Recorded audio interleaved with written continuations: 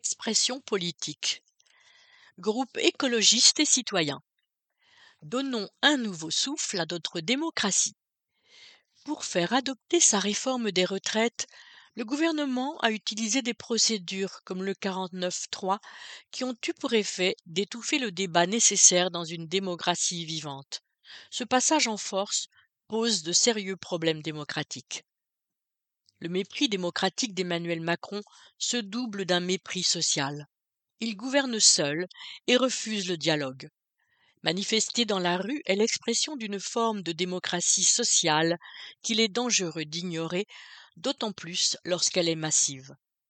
La surdité du gouvernement a renforcé la perte de confiance et la défiance envers nos institutions avec une abstention galopante. En cela, elle fragilise grandement notre démocratie représentative. La Ve République est un régime à bout de souffle, caractérisé par un Parlement condamné à agir sous la coupe du gouvernement.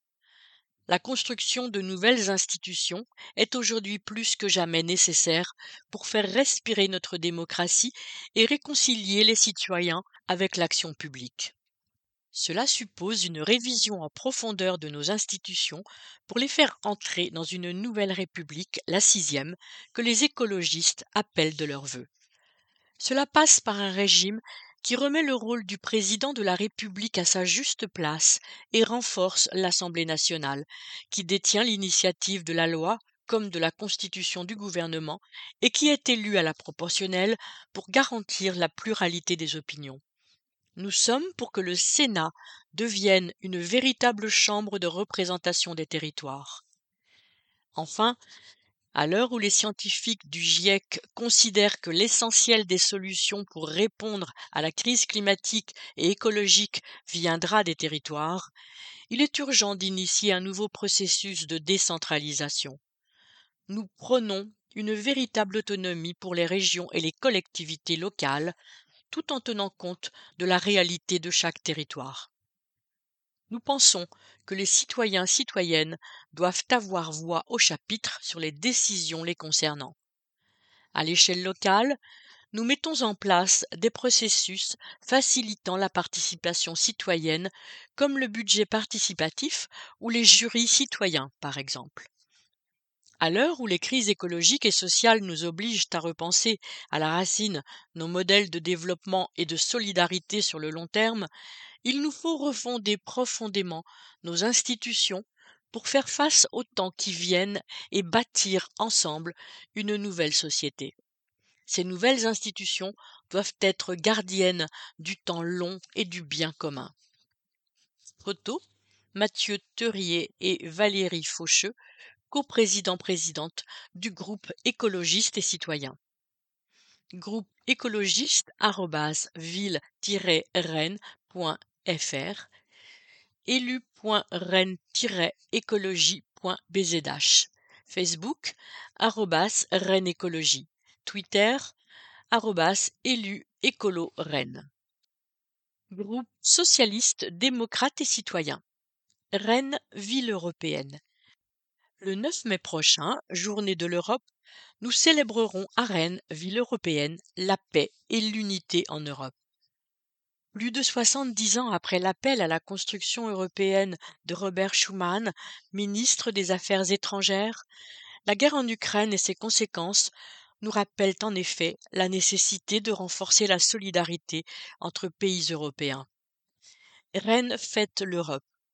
Pour faire vivre concrètement cet idéal européen, des événements auront lieu tout au long du mois de mai pour que chaque Rennaise et Rennais puisse mieux connaître l'histoire de la construction européenne, ses enjeux et ses impacts concrets dans notre quotidien. Des projections de films, des concerts, des expositions, des visites guidées seront organisées par les acteurs engagés de notre territoire pour échanger, débattre sur ce qu'est l'Europe en 2023. Le 9 mai, la plaque Ville européenne sera posée dans notre ville.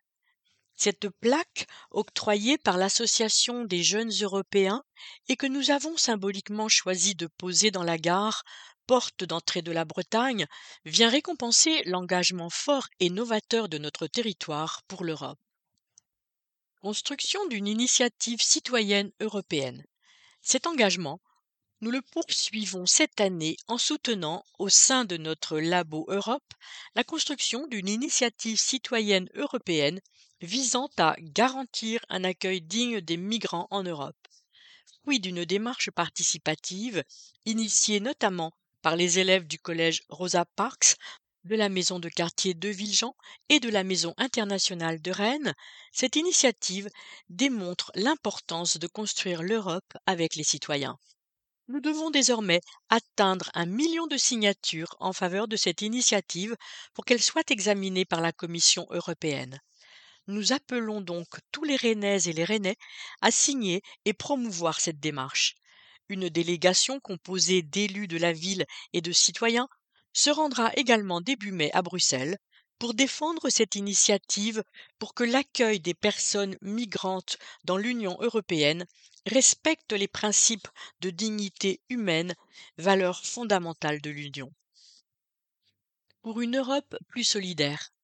Cette initiative, ainsi que la solidarité exprimée par les Rennaises et les Rennais pour soutenir la population ukrainienne, victime de l'agression de la Russie, démontre l'attachement de nos concitoyens à l'idéal européen. Nous sommes convaincus, à Rennes, que la construction d'une Europe plus solidaire passera par une plus grande implication des citoyens. C'est le sens de notre soutien à l'initiative citoyenne européenne, mais également de notre implication tout au long de l'année aux côtés des acteurs associatifs, universitaires, économiques qui promeuvent au quotidien l'idéal européen.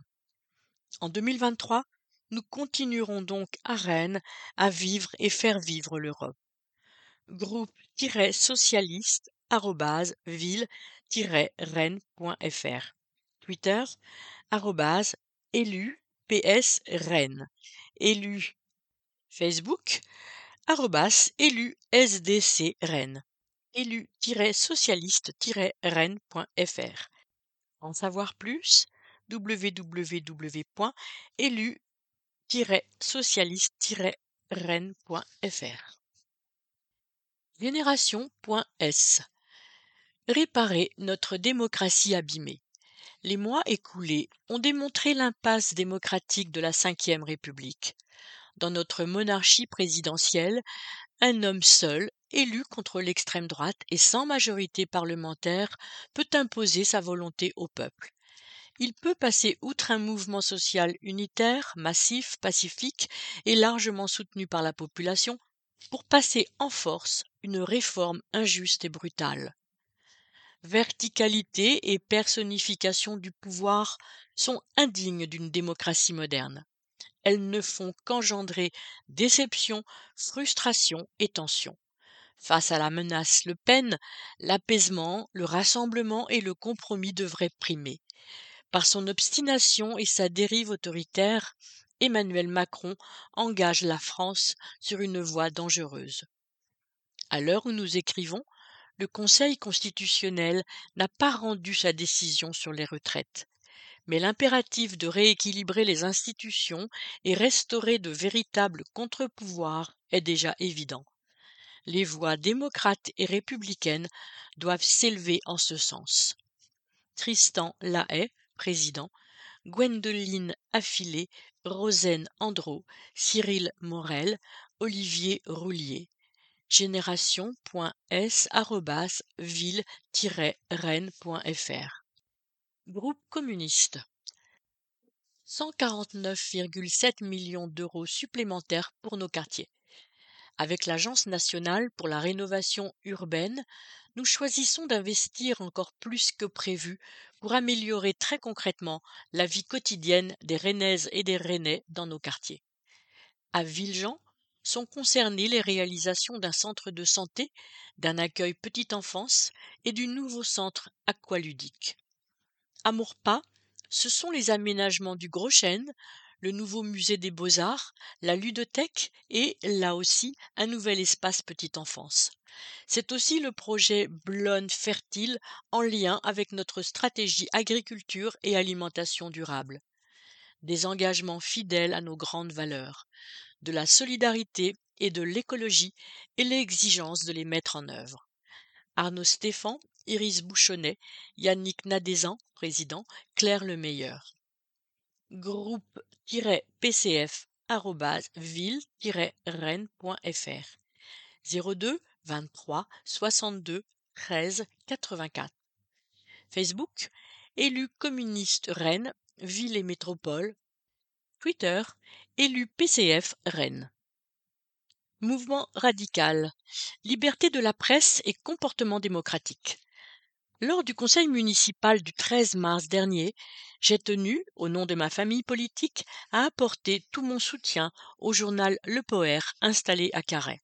Cet hebdomadaire a été récemment la cible d'une violente campagne de déstabilisation orchestrée par l'extrême droite bretonne.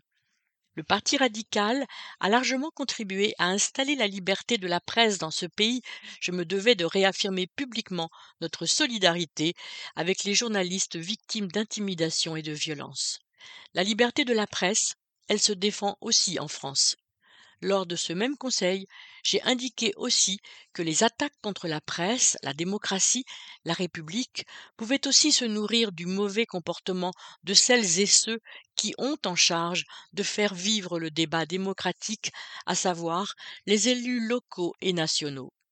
Les dérapages verbaux, les violences, les invectives dans le débat politique national ou local finissent par faire le jeu de celles et ceux qui ne veulent pas de la démocratie.